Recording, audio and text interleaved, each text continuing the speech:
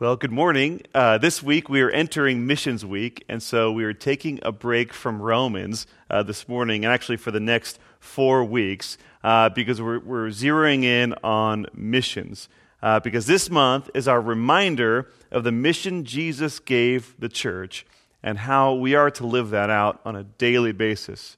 Missions Month is us reaffirming our commitment to the ends of the earth, and we're seeing that it begins right in our very own home, as the gospel, we believe, still has the power to change lives. So this month, we'll begin by looking locally, and then as we progress, we will be looking to the ends of the earth. For we are each called to live out our calling on a daily basis to go, and then also to then support the mission work and the missionaries who work locally and abroad. And that is where our faith promise comes in at the end of the month. We will all have the opportunity to be in prayer over what our number will be this year, and then come February 28th, we're going to turn that number in. And faith promise money goes 100% towards our missions efforts. And we trust in God to provide that money throughout the year in only the ways that He can and does, and we've seen His faithfulness on that. And then, so this faith promise is opposed to our general giving, where we give regularly, and then 10% of our general giving gets taken automatically off the top and goes directly to missions. So all giving goes to missions, but our faith promise giving goes 100% to missions. And this is how we're able to support over 20 missionaries worldwide, and locally, Pregnancy Care Center, CAPS, and Open Gate. And it's a wonderful opportunity to be a part of the Great Commission that Jesus gave us in Matthew 28, verses 18 through 20. We read, "And Jesus came and said to them," this is after the resurrection and before His ascension into heaven, He said, "All authority in heaven and on earth has been given to me. Go, therefore, and make disciples of all nations, baptizing them in the name of the Father and of the Son and of the Holy Spirit, teaching them to observe all that I have commanded you. And behold, I'm with you always to the very end of the age." That is His great commission. And here at KCC, we have our mission statement, which reflects this great commission Jesus gave us. So if you know it, would you please say this with me? Plant the good news of Jesus Christ, grow mature disciples, and harvest the fruit of the Spirit for the needs of the world.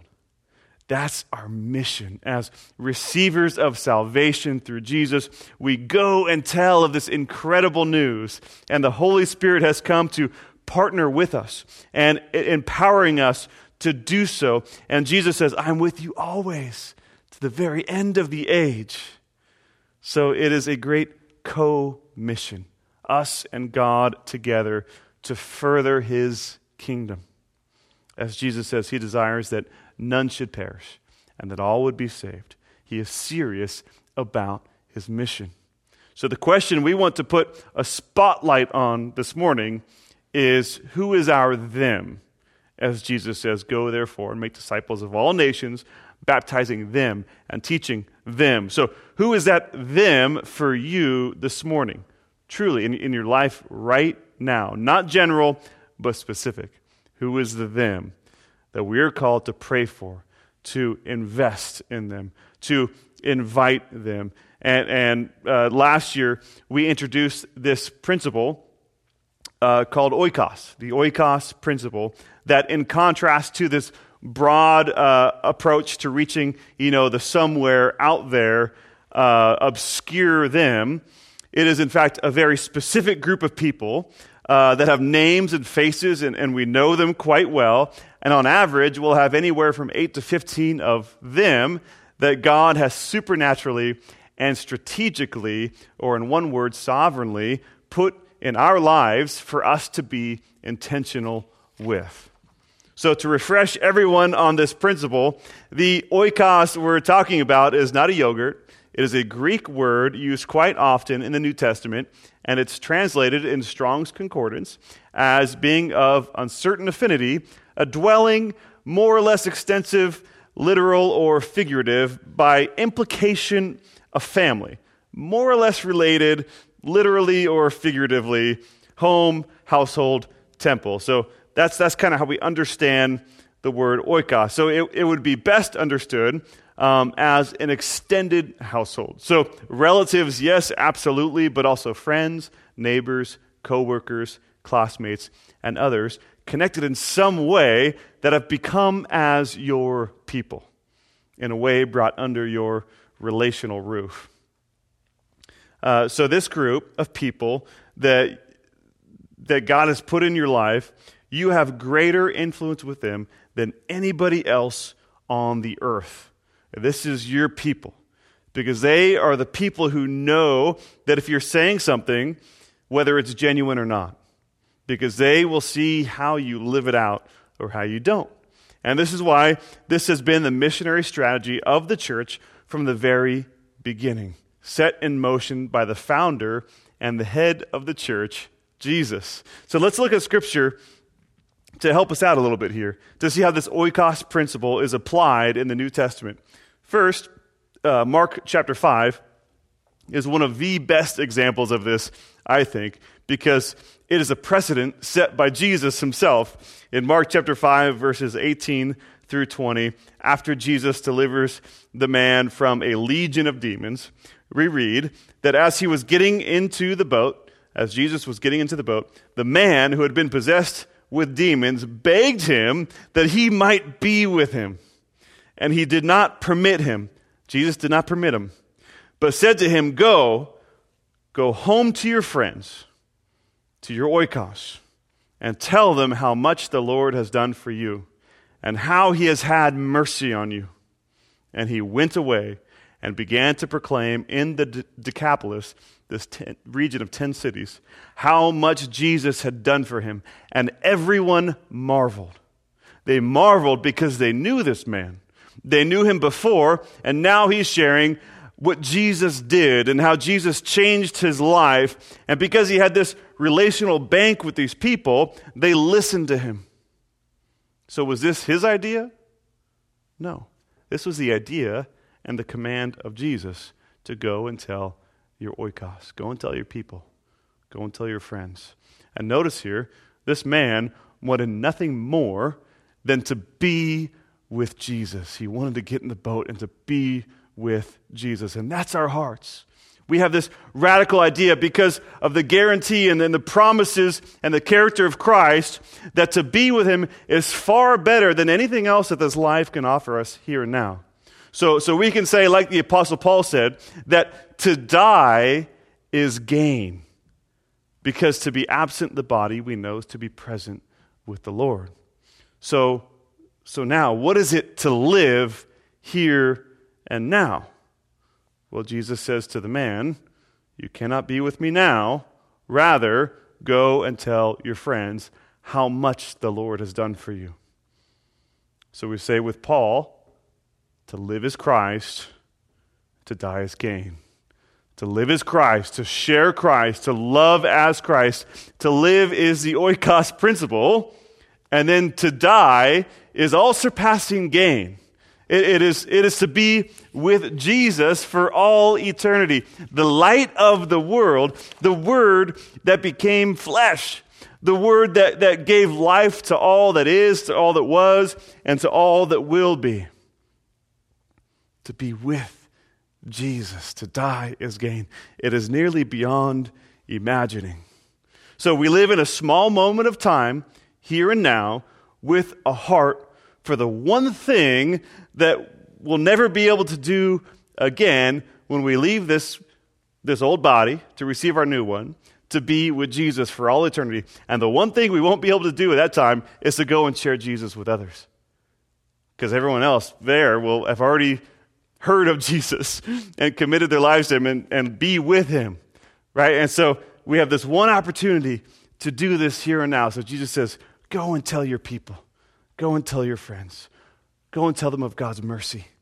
Go and tell them of all that he's done for you. And we see this principle lived out repeatedly throughout the New Testament. Let's look at Acts real quick. Acts chapter 11, verses 12 through 18, where Peter, is explaining to the church how God revealed to him the inclusion of the Gentiles in the kingdom of God. That's great news for us. We're basically all Gentiles here.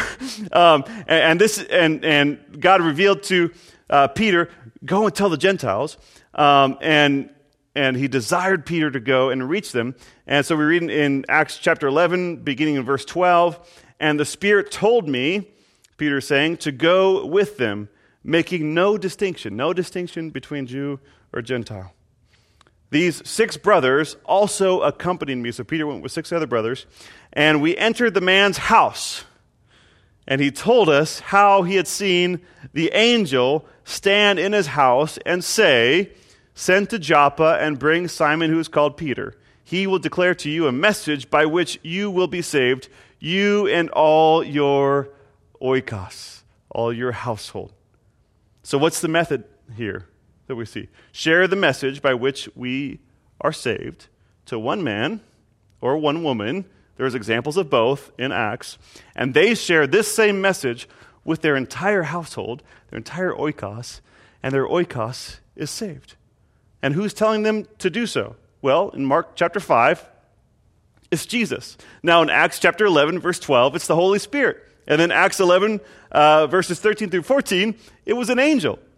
So this is God's design for evangelism to take place. You receive the gospel, now go and tell your people. And this happens time and time again in the book of Acts, which we could spend the rest of our time here actually looking at all the examples of this happening if we wanted to. So there's a spiritually gifted teacher or evangelist that we see who God uses to reach the one. But through this one, God reaches an entire household. And from that, other households as well. That's the idea. So you may say that, you're not a gifted teacher. You're not a gifted evangelist. But God says, look at the people I put in your life. Go and tell your people.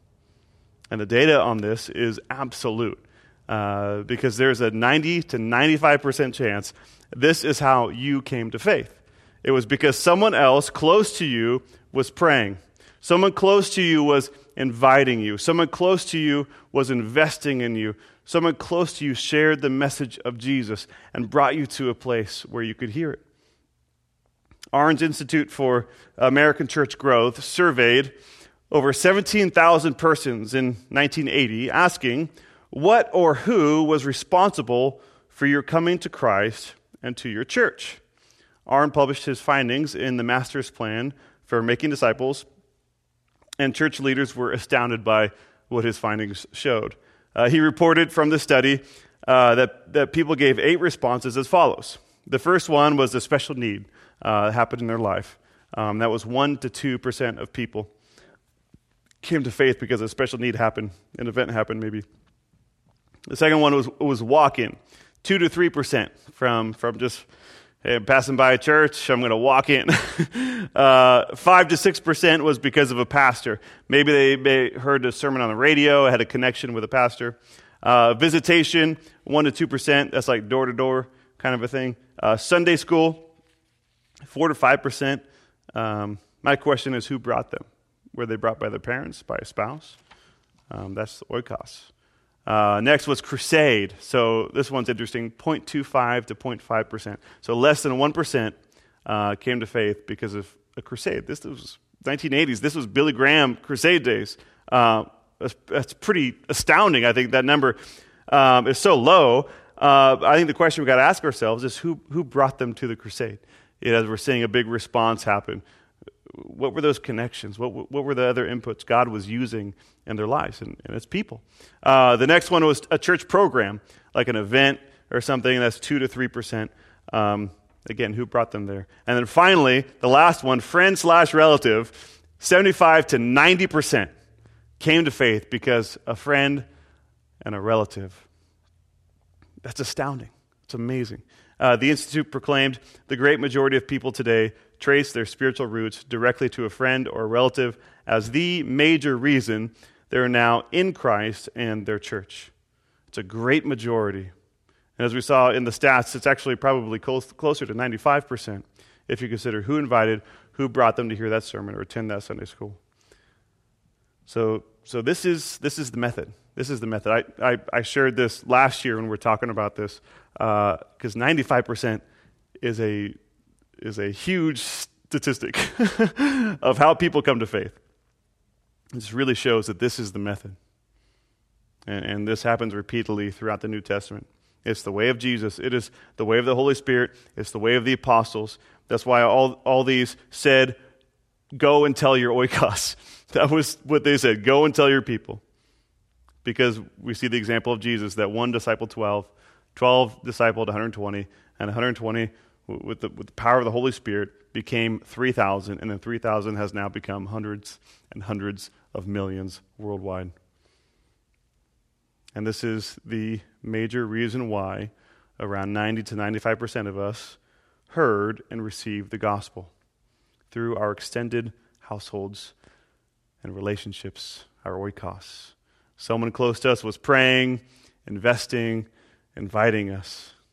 So know that there is a group of people in your life that you have this kind of influence with for a limited time. And God is calling us not to waste it. In fact, in Ephesians 5:16, the Apostle Paul says, to redeem the time, meaning make the best use of the time that we have, because, he says, the days are evil. And that's what this is about. Making the best use of the limited time that we have here, knowing this world is passing away, and people need the hope of Christ, and we've been called out to go and tell them. This year, our missions theme is sending. And we'll get more into that in the next few weeks. But the question for us this morning is, who are those people that God has put in your life, that you are rubbing shoulders with daily? We need to understand them as being those people we've been sent to. Or another way to think of it, perhaps, is they've been sent to you. In God's sovereignty, in this season, for such a time as this, and there are probably anywhere from 8 to 15 of them. And you're already having an influence on these people. But the hope and goal of the oikos principle is to become more thoughtful and more intentional and more prayerful in doing this. So if all you do from this series is pray for one more person daily, or as often as you think of them, I would consider that a massive win. But what are the upper limits of that? What are the upper limits of that? What are the upper limits of taking this oikos card here and following the steps on it for each person and doing it consistently and in the love of Christ? What kind of lifelong impact can we have on the lives of these people God's put in our lives? We don't know. We simply don't know how those impacts will ripple throughout time and space. We won't know this side of heaven the impact we had. So remember, as you're impacting these people, as you're impacting these 8 to 15 people, they are connected to another 8 to 15 perhaps, including you, but also including many who are not you, who they, because of God's calling and your influence, are now reaching people you never could. And it becomes multiplication, not simply addition. And that's an amazing thing when we start to think about it. The amazing reach and impact we can have by affecting the 8 to 15 people in our lives. For the past month, we've been talking about Romans 12, being living sacrifices, living with a genuine love, and what does that look like? We've been talking about how that's action-oriented. It's taking up our cross and following Christ. It's a choice, a daily choice, that by choosing it, our hearts are changed, and perhaps the hearts of others as well. And when genuine love is applied to our calling to reach and to share the good news of Jesus, it is action-oriented.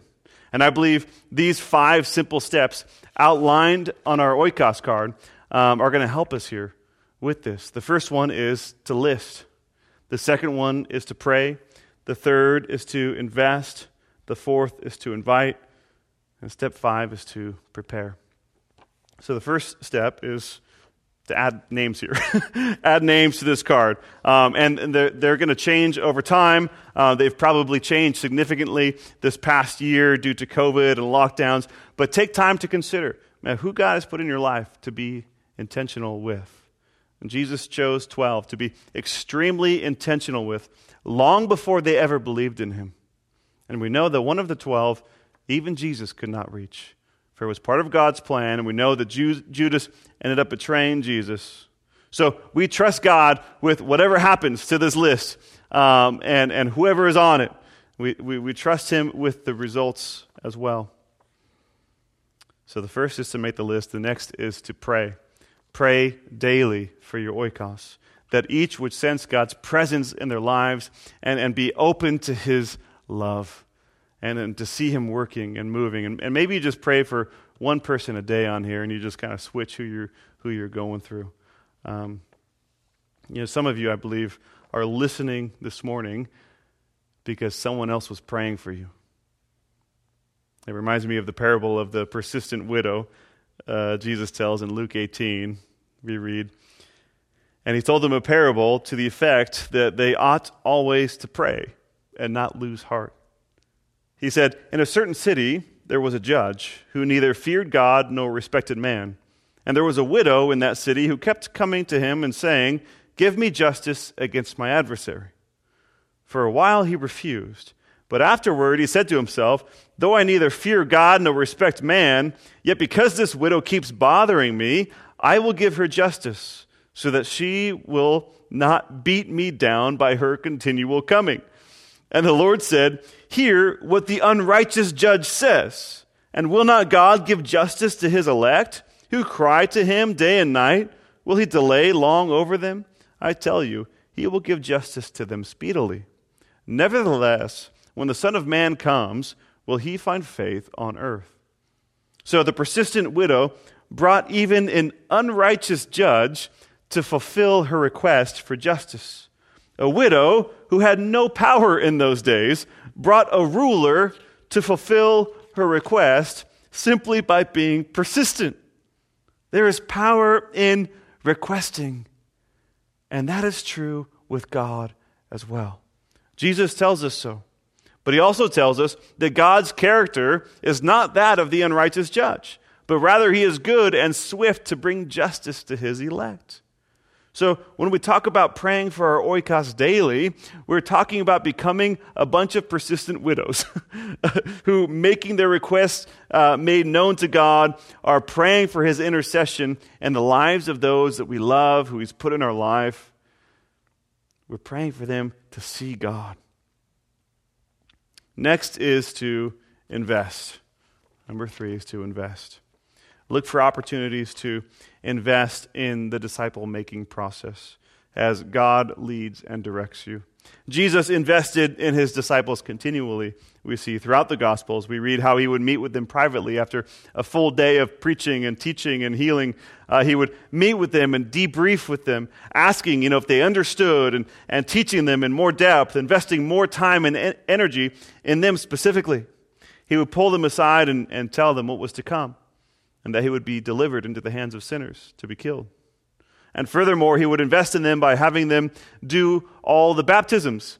We read in the Gospel according to John that Jesus never baptized anybody. His disciples baptized people. And we also read that Jesus baptized more people than John the Baptist. But it wasn't Jesus who was baptizing, rather it was his disciples. So from the very beginning, he's developing this pattern of multiplication with them. And he continually gave them more and more opportunities to join him in the ministry, sending them out 2 by 2 to different towns and districts, empowering them to cast out demons and heal the sick and to preach the good news, to repent, for the kingdom of God is at hand. He invested in them and now invested in us, the Holy Spirit, calling it a down payment, because the gift of the Holy Spirit is a down payment on our future inheritance. Furthermore, Jesus invested his very lifeblood in the creation of his church, praying to the Father that we would be made one as they are one. He continually invests in us with his love and with his new life. So we take our cues from Jesus in this third step of investment, because he invested in individuals, because ministry is people. And that's our calling, to invest in people. Next is invite. Number 4. Invite them to be a part of your life regularly and thoughtfully. This time of COVID has kind of made everything a little bit weird. So depending on where you are and where they are with their risk levels, their social distancing, what they're doing, maybe inviting them looks really different than it did, a year and a half ago. Maybe you invite them to join you in a watch party online or a Zoom event. My sister has been leading these workout classes since like May or June of last year. And it's been a really great time of exercise and also fellowship. It was just this weekly point that we had, we still have actually, where we get to accomplish something together, and then we get to share what's happening in our lives. So it was really fun to invite others into that, and we were able to invite others who were part of our oikoses into this workout class, and just really be a great time of catching up and doing something fun together amidst this season. So think about those things. Extend the invite to something you're doing like that. And the worst they could say is no. And remember that you are the church. You're the church. So when people encounter you, they encounter the church. And then hopefully you could extend the invite to our Sunday morning worship experience online or our worship service in person. And online is such an easy way for somebody to engage without, the pressure of coming in to the building. So that's a great place to start. Start there with somebody. In Luke chapter 19, we read about Zacchaeus, the tax collector. Jesus entered Jericho and was passing through. A man was there by the name of Zacchaeus. He was a chief tax collector, and he was wealthy. He wanted to see who Jesus was, but because he was short, he could not see over the crowd. So he ran ahead and climbed a sycamore fig tree to see him, since Jesus was coming that way. When Jesus reached the spot, he looked up and said to him, "Zacchaeus, come down immediately. I must stay at your house today." So he came down at once and welcomed him gladly. All the people saw this and began to mutter, "He has gone to be the guest of a sinner." And I just love this because this is classic Jesus, never going along with what will make him more popular, always seeking to save the one. I wonder if we can say that in our own lives. Are you willing to be ridiculed to reach the one? The one called a weasel, a liar, an extortioner, the one who stole from their own people. And so don't misunderstand the story. The people had a very good reason to despise Zacchaeus. We would have despised him as well. He would have stolen from your business, taken what you laid up for a rainy day, and kept much of it for himself. And yet, here is Jesus saying, "I must stay at your house today." And incredibly, we read that in Luke 19, verse 8, "But Zacchaeus stood up and said to the Lord, 'Look, Lord, here and now I give half of my possessions to the poor, and if I have cheated anybody out of anything, I will pay back 4 times the amount.'" Jesus said to him, Today, salvation has come to this oikos, to this house, because this man too is a son of Abraham. For the Son of Man came to seek and to save the lost. Isn't that amazing? This is what Jesus does for each of us. And praise God that no one is beyond reconciliation, that when salvation came, so did reconciliation with God and with man. So Jesus says to him, today salvation has come to this oikos, to this house. It was an invitation that saved Zacchaeus, and with him his entire household. That's the power of an invitation. Not just any invitation, mind you, but an invitation to encounter Jesus. It changed the life of Zacchaeus, and not just him, his whole relational network. Make the investment and invite. Invite any and all, even the Zacchaeuses in your life. Finally, we'll end with this as number 5, to prepare. We want to be growing and maturing in our faith and be prepared to give a response for when people ask about the hope that we have. Because now, every interaction we have, as we're prepared, we are thinking, pray, invest, invite, because we've been preparing. We've been prepared to think like Jesus and to act like Jesus and to love like Jesus, who put a laser focus on individuals. And by doing so, he reached oikos after oikos after oikos, and is calling us to do the same. We want to be prepared for what God has in store this year for KCC and in each of our oikoses. And we'll talk more about this next week and the coming weeks. But for now, speaking of prepare, we need to prepare our hearts before God, because today is Communion Sunday. And for you joining us online today, I know that our hearts long to be together, but we can still partake of the Lord's Supper together as we remember Him and what He accomplished on our behalf. So at this time, let's have an attitude of prayer and reflection, confessing our sins to God and asking for forgiveness of our sins as we've forgiven those who've sinned against us. So who do you need to forgive this morning? What do you need to confess to God today and to seek His forgiveness for? So if you're at home right now, I encourage you, maybe hit the pause button, go grab the elements. If you have them, just grab some bread or a wafer and some grape juice or wine if you have it there, and prepare for communion.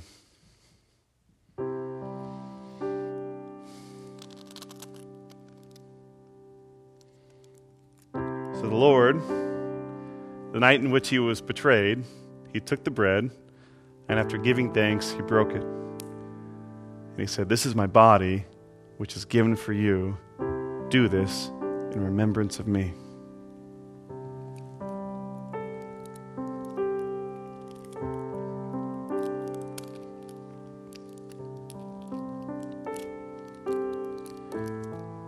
And in the same way, after supper, He took the cup.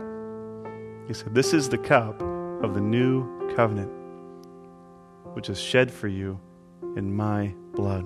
And my blood was shed for the forgiveness of sins.